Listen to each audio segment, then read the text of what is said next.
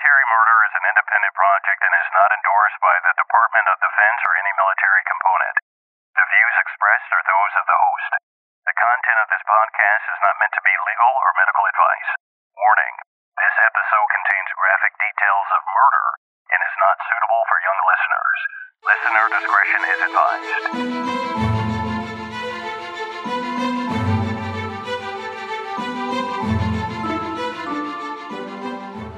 Welcome back, True Crime Army. I am your host, Margot, and this is a true crime podcast where I focus on crimes committed by military members and veterans. But don't worry, you don't have to know anything about the military to listen. I promise. You just have to be a true crime enthusiast. And if that's you, welcome home. All right, everyone. I just want to say I am so overwhelmed by the response to my episode last week. I just can't believe it. Texas and the rest of my True Crime Army came in hot, sharing episode 31 with the world. It's the episode where I covered the disappearance of Vanessa Guillon just 6 weeks ago, Gregory Morales, who disappeared in August of 2019, and the murder of Brandon Rosecrans just 2 weeks ago. Now, all of these cases are out of Fort Hood and they're all unsolved.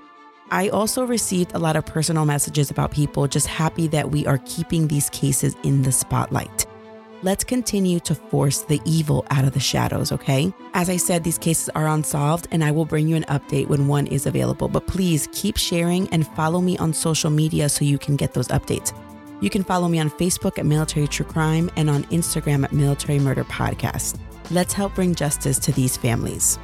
Okay, so it's June. Oh my goodness. June is Pride Month. Yes, it's a time for us to celebrate our LGBTQ community and our uniqueness and our differences. It's a time to acknowledge that we love hearts, regardless of the shape or form of the body that it occupies. I wanted to share some information about Pride Month because it's easy to believe that Pride Month was always a thing, but no, it actually wasn't. It all began in the summer of '69. It actually, when I say that, it sounds like I'm going to break into song and dance, right? Well, in the summer of '69, one summer night in Greenwich Village in New York City, a group of folks were dancing the night away at a gay club called Stonewall Inn. When all of a sudden, the police raided the club, forcing everyone out into the street for no other reason than the fact that the patrons were known to be gay. Over the next 6 days, a riot ensued. The message of the Stonewall riots was the LGBTQ community clamoring for a safe place where they could go without being harassed and arrested. A year later, in 1970, Gay Pride Week was organized, eventually morphing into the New York City Pride March. A few years later, in '78, a rainbow flag became the all-encompassing symbol of San Francisco's Pride March. President Clinton officially recognized Pride Month in '99 and 2000. And President Obama declared June LGBT Pride Month from 2009 to 2016. It's safe to say that society has come a long way to accepting humanity's differences and our similarities. But as is clear from just the news last week and even today, this isn't completely true. And today, I am going to discuss how bigotry and hate led to the destruction of 3 young soldiers' lives. One of them, a martyr of the military policy on don't ask, don't tell. This is the murder of Barry Winchell. Now, let's dig in.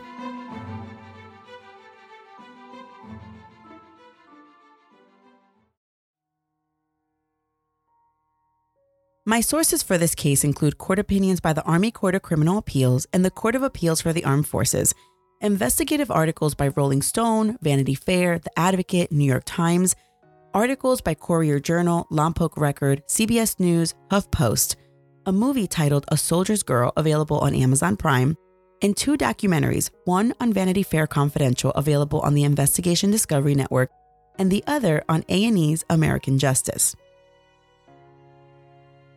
It's 7 a.m. on Monday, July 5th, 1999, just after the 4th of July weekend. Patricia Catellis, who goes by Pat, has just made herself a cup of coffee and she's about to sit down to enjoy her morning cup of joe and the quietness of her house. She shares this house with her second husband, Wally Catellis, a Korean War veteran. Oh, darn it. Who's calling right now? Hello? Ma'am, I am calling to speak to Patricia Katelis. It's about her son. On the line, it was Lieutenant Colonel John C. Stratus calling from Fort Campbell, Kentucky. Yes, this is she. Ma'am, we need you to get on the next available airplane. Your son has been in an altercation. He's been kicked in the head with a boot. He's currently at the Vanderbilt University Hospital. Wally came out of the room. What happened? He asked. After Pat Katelis' son, Private First Class Barry L. Winchell, was taken off life support and subsequently died from his injuries, the Army spokesperson at Fort Campbell released a statement, quote, "Barry Winchell's death was the result of an altercation between soldiers," end quote. What Pat Katelis didn't realize that frightful morning was that her son had just become a martyr for the Department of Defense's ill-advised policy of don't ask, don't tell. But I'll get there. Let me take you back to where it all began. Patricia Ann Sliker was born on March 30th, 1949 in Pearl Harbor, Hawaii. She married Grant Winchell and she had two sons, Ian and Barry. Barry was born on August 31st, 1977, and he was a spunky little kid. When Barry was 4 years old, though, Pat decided to leave her abusive husband, and she found herself living in a car with her two young sons in Fort Worth, Texas. So she set up shop in her car behind the Waffle House, where she worked to make ends meet. And this was their setup for 6 weeks, living in a car, until she was able to get them into a real place. Eventually, Pat, who was down on her luck, she met her second husband, Wally Katelis, and she settled into Kansas City, Missouri. Barry struggled in school, and because of a learning disability, he didn't learn how to read until he was in the 3rd grade. But he was great with his hands. He was in the Cub Scouts, the Boy Scouts, and even the Rocket Club. And he dabbled with piano and music here and there, grew his hair out real long, and became part of a heavy metal band when he was in high school. And his mom joked that she was constantly on him to keep the music down in his room. He was the type of boy that went to prom with a girl that he thought he was going to marry. But he dropped out of high school, entered into a technical school where he earned his GED and learned how to weld. But Pat wanted her son to become something more, though. Her father had been in the Army, and her two brothers had served in the Marine Corps, and her current husband had served in the Army. So Pat encouraged Barry to join the Army. And so he kind of started digging it. He cut his hair before enlisting in the Army, probably because he knew they were going to cut it anyway. And the funny thing is that his stepfather, Wally, tried to sit him down to have a pep talk about the Army, because he had been in the Army. But Barry said, no. You don't have to worry about me. In preparation for my enlistment, I watched all of the Army movies and he knew all about the Army. And isn't it funny that that most of us young and naive kids, we don't want to hear anything from our parents, the ones who have lived it and survived it. Well, in 1997, off Barry went.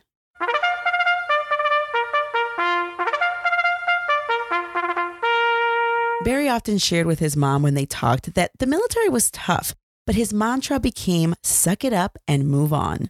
So whenever he called back home and talked to his mom, and his mom told him how much she missed him, he'd later tell her, suck it up, Mom, and drive on.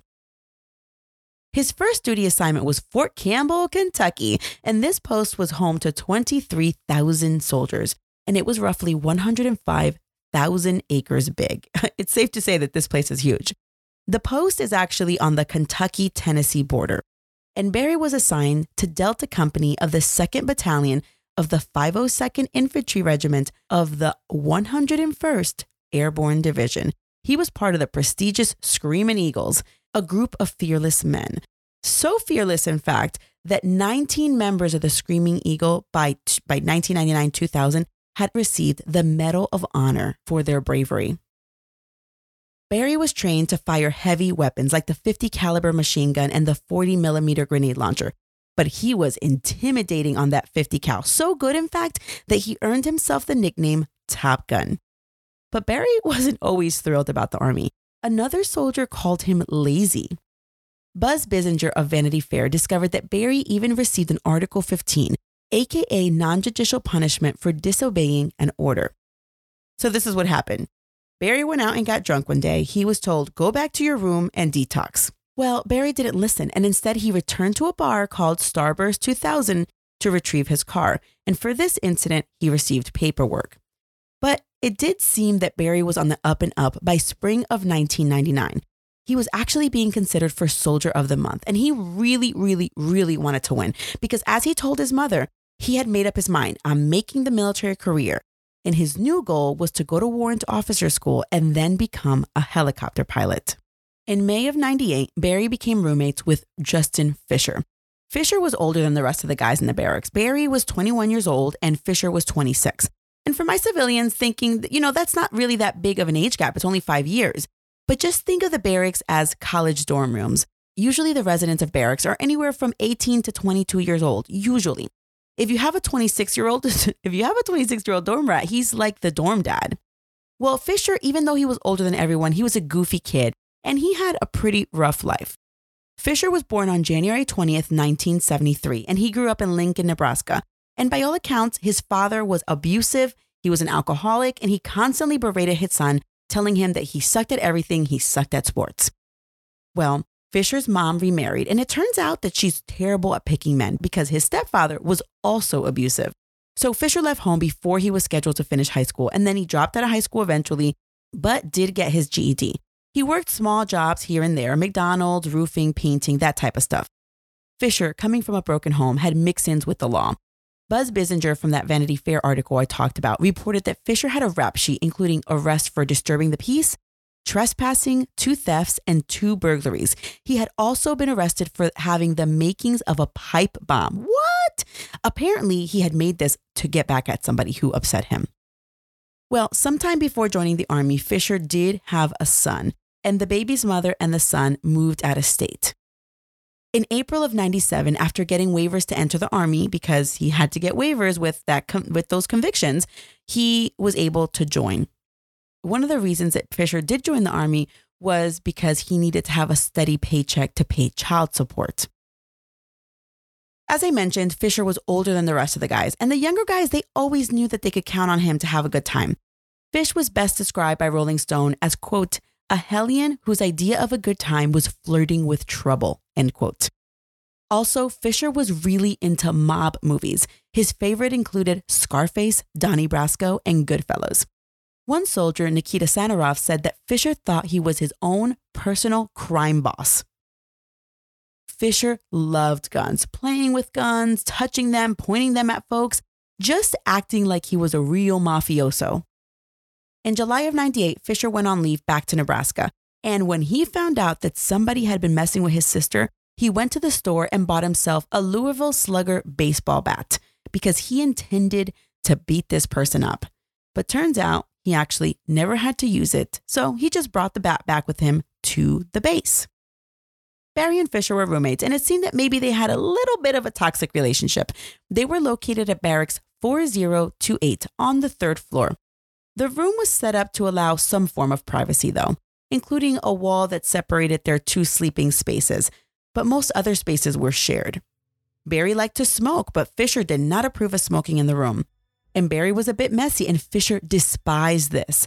So much so that one day, Fisher kept at it, yelling at Barry to clean the room. And when Barry didn't listen, Fisher sat on Barry's chest, punched Barry in the face, and then whacked him over and over and over again with a dustpan. One of the dustpan whacks was done with so much force that it opened a gash on Barry's face, requiring a hospital visit and a few stitches. So when the guys left the hospital, went back to the room, there was blood splatter on the walls from Barry's freaking cut on his face. And when Barry got home from the hospital, he was about to clean it. But for the remainder of their time as roommates, Fisher said, no, don't clean it.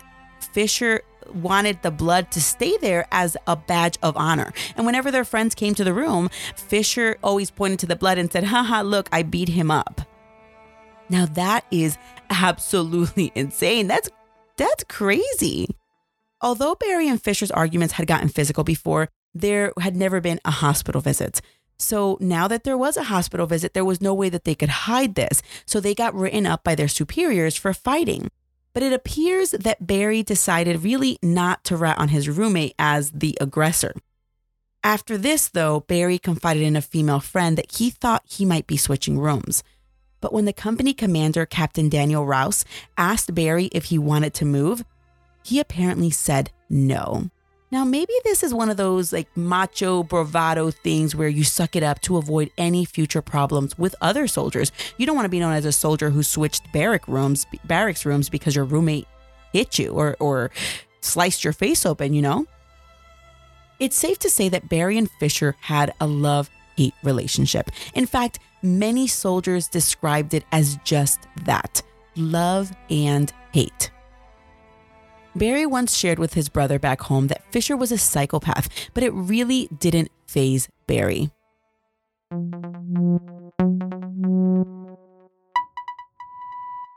Hi everyone. For anyone who follows me on Instagram, I recently posted a picture of me with my kiddos at Disney in front of the Disney Castle. But I posted it because my shoulders were looking on fire, defined, toned, and overall just pleasant to look at. So many of you asked me in my DMs for my secret. And of course, my secret is 4 a.m. workouts. But I get the oomph to wake up at 4 a.m. and work out from my pre-workout drink called Energy Explosion. My pre-workout powder was created by world-renowned fitness guru Natalia Melofit. I have been following Natalia for many years now. And in fact, after my second C-section, I hired her as my fitness trainer. And she also helped me postpartum with my third C-section as well. So when she came out with a pre-workout supplement that didn't cause any of the jitters and the crashing, I knew I needed to try it. Energy Explosion helps with energy, and it keeps me going all through the morning hours. Because I take it first thing in the morning, which is when I choose to work out, I no longer require that morning cup of joe. This pre-workout has nootropic ingredients which significantly help me personally with mental clarity and focus. Which, listen, when you're juggling what feels like hundreds of tasks a day, it truly does help. And guess what? My listeners are getting 15% off your order. What? Yes, please. If you're ready to get the pump without the jitters, visit mbodysup.com and enter my code MAMAMargo at checkout for 15% off your order. That's M as in Mike, body, sup as in Sierra, uniform papa.com. Add Energy Explosion to your cart and use my code MAMAMargot, that's MAMAMARGOT, for 15% off. Enjoy, and when you use it, please DM me so we can talk about your workouts. Nashville, Tennessee is about an hour away from Fort Campbell, Kentucky, and it seems that because this is the nearest city, many Fort Campbell soldiers took to visiting the bar scene in Nashville on weekends. In March of '99, Fisher went to Nashville one weekend. It's unclear who he went with this particular night, but he visited a gay club called Connections. Connections was a 48,000 square foot space that welcomed crowds over 2,000 people deep. Connections was known for their drag queen shows, and the club welcomed anyone willing to have a good time. Fisher appeared to like what he saw, and the following night he invited his roommate and a group of other guys to go to Nashville. Fisher recommended Connections, and everyone was down.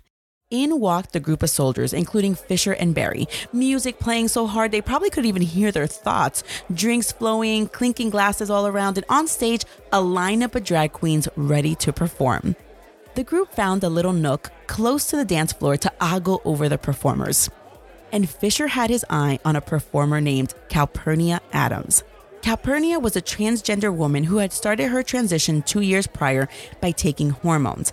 But she was still packaged with a male anatomy, although she had curves every woman would kill for. Calpurnia was the club's #1 performer.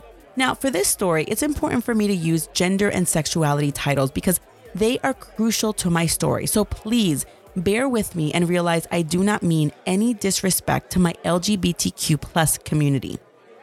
By all accounts, everyone in the group of soldiers that walked in with Fisher considered themselves heterosexual. And if you're down with the times, you know that gay clubs are sometimes the best, most fun clubs to visit with your friends.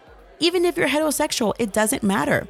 So that's where we are. According to the Rolling Stone, though, the Nashville drag queens did indicate at the time that they were used to getting tons of attention from confused soldiers who were, quote, too nervous to admit that they might be gay, end quote.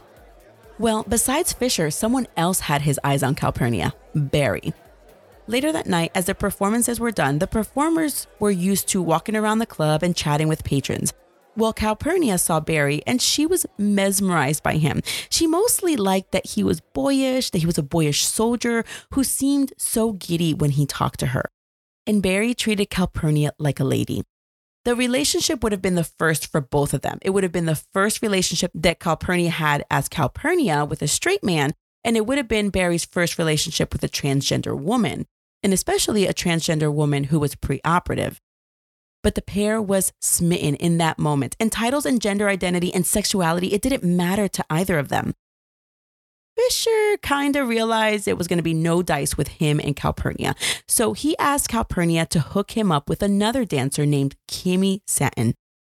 Kimmy Satin was a drag queen, and Fish and Kimmy went to the back and they fooled around, mostly heavy petting while the rest of the soldiers just kind of beep-bopped around, waiting for Fisher to be done. Even though Fisher was hooking up with Kimmy, he'd never admit anything happened. And he'd rebuff any implication he ever hooked up with Kimmy, always arguing, "I was drunk, I don't remember anything." Kimmy, many years later, would tell Vanity Fair, quote, "They come on Friday, Saturday nights, these little jarhead freaks from Fort Campbell who want a blowjob with a drag queen. You see a dozen every night, and they will all say they're straight. They seem to think that being with me doesn't make them gay. They can say in their mind, I didn't know it was a man till we were finished or something up like that. So for me, it's kind of revenge saying, yeah, you dog homosexuals, but you'll go with me in a heartbeat." End quote. So it's sufficient to say that Kimmy and Fisher didn't work out. But Barry and Calpurnia seemed to really hit it off. So Barry, the gentleman, asked for Calpurnia's number and they arranged to meet for coffee. On the drive back to Post that night, Fisher was drunk and he was in the back seat with some other soldiers. Barry was in the front passenger seat. When Fisher began an assault on Barry from the back seat, even choking Barry, the other soldiers managed to jump on Fisher and get him off, and then Fisher just passed out.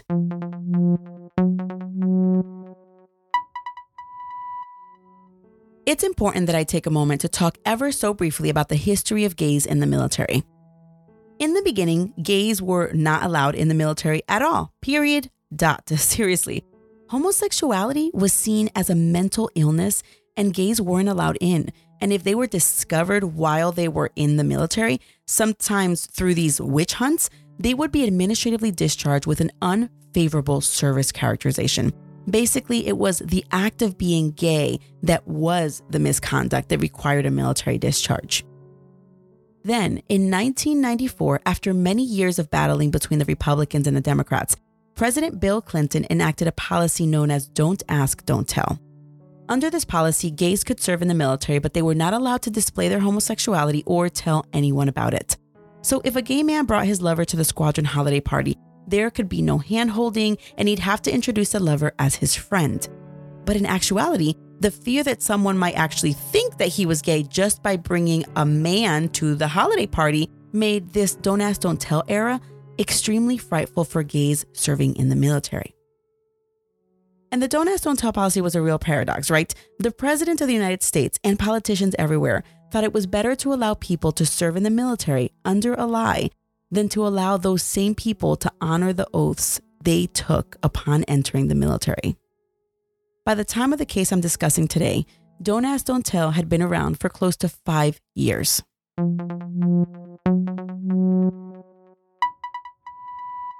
The day after Calpurnia and Barry hit it off, Fisher began a campaign to destroy Barry.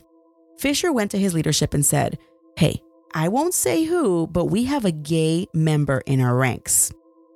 Then Fisher began to get into all of the Delta Company soldiers' ears saying, "Barry's gay. Barry's and he liked to use the F word, the F-A, whatever word. So I'm not going to say it. He just kept saying Barry's gay, Barry's a what a and other derogatory language.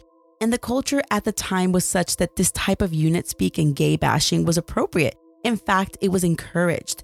Boys will be boys. Barry began to hear the rumors, and then people just started making fun of him to his face. When he confronted Fisher about it, Fisher just brushed it off. "Hey man, it's a joke." But Fisher continued with the comments. Testimony later revealed that Fisher asked Barry in front of other soldiers, quote, "What was it like to suck a cock?" End quote. Fisher was really a whack job. And from May through June of 1999, Fisher would walk around the barracks and say he wished his roommate would die. It was clear Fisher wanted Barry to get in trouble, or maybe worse, he wanted his roommate dead. Yet Barry just wanted to keep his head down and make the military career, but he knew Don't Ask, Don't Tell was made to get rid of people like him. And how could he be blamed for falling in love with Calpurnia? In his eyes, she was a girl, even though she was preoperative. So Fisher was a complete jerk to Barry, but Barry just brushed it off. Barry was always trying to be the bigger man. So during the Memorial Day weekend, Fisher asked to borrow Barry's car, and Barry said yes. Fisher was on his way to Niagara Falls. Of course, Fisher repaid him by getting into a car accident. Ugh. Well, the name calling back at the barracks didn't stop Barry from continuing to see Calpurnia. Barry and Calpurnia began a relationship, and the entire time Barry treated Calpurnia like a lady. He'd buy her jewelry, bring her flowers, wait in her dressing room while she was off slaying it on stage. Oh, and another thing that I didn't mention, Calpurnia wasn't just a performer. She also competed in pageants, and she was amazing. Calpurnia was prepping for a huge competition on the 4th of July weekend, the Tennessee Entertainer of the Year pageant. And she was so excited to have Barry there. But all the bullying Barry had suffered the last 4 months, it was really starting to take a toll on him. And he needed to study for the Soldier of the Month test, so he had to break it to Calpurnia. He wanted her to kick butt at the pageant, but he wouldn't be there.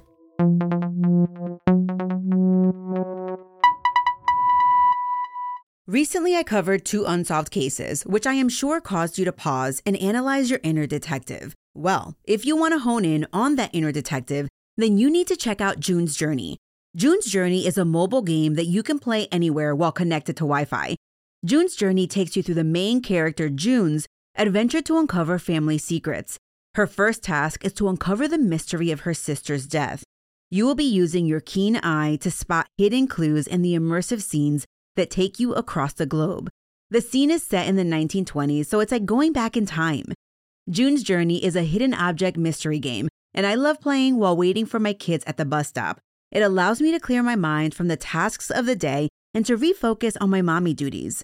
What I love about June's Journey is that not only are you searching for objects, but you can join other players online in a detective club. And then you also get to design this luxurious island estate that is all yours. And if you have friends who play, you can gift each other trees, flowers, and other amazing decorative items. Today, I invite you to escape reality and immerse yourself in the world of June Parker. Discover your inner detective when you download June's Journey for free today on iOS and Android. Go ahead, download June's Journey today. On Saturday, July 3rd, 1999, the barracks soldiers were up and ready to start the holiday season off right. They were having a hot dog cookout and the booze was flowing.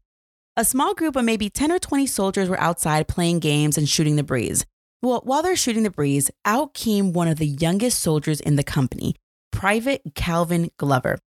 Glover looked like a little squirt. He's a little uppity. He's one of those soldiers who never shuts up, almost like he was afraid of silence. Can't have a quiet second or they start nervous talking. Well, that's this guy. Let me tell you a little bit about Glover. Calvin Glover was born on January 30th, 1981, and he grew up in Oklahoma. His parents divorced when he was young, so he spent a lot of his time either with his mom in Sulphur or with his dad in Ada. Now, Glover dropped out of high school in the 8th grade, and then when he was moved to a youth shelter in Tulsa, Oklahoma, he was expelled from there. Glover's parents acknowledged that they weren't the best parents, but they thought that maybe the military would be the best bet for their son, so they encouraged him to sign up. And although it's sweet to think that his mom and dad sat him down and said, "Son, it's time you grow up and join the army so they can make a man out of you," that's not actually what happened. According to Glover himself, he joined the army as a way to avoid jail time for check forgery. Basically, the judge gave him an ultimatum, the military or jail, and Glover chose the military. Glover was only 17 years old when he signed up for the army, and although that's too young to serve, his parents signed permission. And on October 26, 1998, Glover joined the army and he arrived at Fort Campbell, Kentucky in March of 99. Now, let's get back to July 3rd of 99. Glover had always struggled to fit in everywhere he went, probably because he talked too much. And he was watching all the soldiers outside, and he decided he wanted to be a part of that. So he joined the others in the courtyard, and as he approached, he grabbed himself a beer and started chatting. Almost immediately, he got loud and obnoxious, wanting to one-up every soldier there with his own war stories from home. There was that one time that he robbed a bank. There was that one time that he did meth. There was that one time that he did cocaine. You name it, he did it. Glover was spinning these tales, and the soldiers were laughing, cracking up, in fact. But they were not laughing with Glover. They were laughing at Glover. Barry was kind of embarrassed for him, and he was sitting nearby, smoking a cigarette, observing this young buck make a fool of himself, when Barry yelled, Yeah, we're tired of hearing your lies. Why don't you take your drunk cherry ass to bed? Glover's eyes got real big and irate, and he puffed his chest out and he yelled, What did you say to me? Well, Barry was not going to repeat himself, so he just sat there smoking a cigarette and holding a beer in his hand. Glover charged at Barry, and Fisher stepped in the middle. Whoa. Questioning Glover, are you sure you want to do this? And Glover was like, let me go. So Fisher was like, fine, and he stepped away. Glover got real close to Barry and started to bug Barry, kind of like a mosquito on a nice breezy day that won't leave your side. And Glover started swatting at Barry's beer. And Barry just took it. And Glover kept swatting and swatting and swatting until Barry was fed up. He tossed his beer, tossed his cigarette, and pounced on Glover, slapping him in the face, dropping him to his back. And I imagine all the other soldiers were like, whoa, it's a fight! When all of a sudden, a superior walked around the corner after hearing all this madness, and the guys were separated before Glover even knew what hit him. He never even had a chance to throw a punch. Hey, what's going on around here? Said the superior. Nothing, sir, nothing. We're just fooling around, okay? We're good. So the superior walked away, and Barry was visibly upset. He felt like his actions were an outburst from all the torment that he had recently endured. Even though he had basically beat the little loudmouth twerp, he felt torn about it. The fight didn't make him feel good. Also, the fight wasn't good because he was up for Soldier of the Month, and this didn't look good for him. Barry frustratingly wondered out loud, why do people have to push me to that point? So, Barry offered an apology, but Glover was pissed. He yelled, it's not cool. I could kill you. Cannot kick my ass. End quote. Fisher stayed behind and taunted Glover. You got your ass beat by a And these taunts continued all weekend. Barry then walked away, not realizing that Glover had just made a claim he'd actually keep. And that's where I leave you until next week for part 2 and the conclusion of the Barry Winchell story. Stay tuned because part 1 was just an introduction to the real madness that is about to occur. Wherever you're listening to this episode, make sure that you subscribe so you don't miss the episode when it comes out. And maybe, just maybe, I'll release it a little bit early. All right, everybody, you can find me on social on Instagram at Military Murder Podcast, on Facebook at Military True Crime, and Twitter at Military Murder. I want to take a few minutes to acknowledge those listeners who have left reviews. Thank you so much. Shout out to Ogler35, who's a Navy vet and loves the show. Can't stop listening. Love Bug's mom says the podcast kept her awake one night. Likes the way that the stories are compiled, and I just want to say thanks for listening. Sorry that I kept you up that one night. Baby Blues TX81 heard about my show on Wife of Crime and says that the show deserves 100 stars. Oh, love you so much. Thank you for listening. Yo, it's me, CJ says, works in delivery and listens to podcasts all day. Just came across my show. Well, yo, it's me, CJ. Hope you're binging. Finally, Rage and Rebellion says, just found out about the podcast by a friend who shared it on Facebook.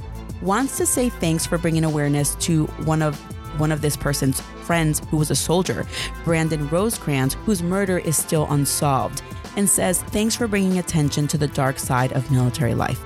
Well, Rage and Rebellion, I like to think I bring attention to the dark side of humanity, military or not. To all my listeners who have left reviews, thank you. To all my listeners who have interacted with me on social, thank you.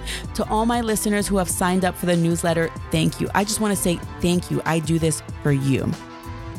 If you like the show, please take a moment to leave a review wherever you listen to podcasts, but most of the people have been leaving them on Apple Podcasts or Facebook or really anywhere else.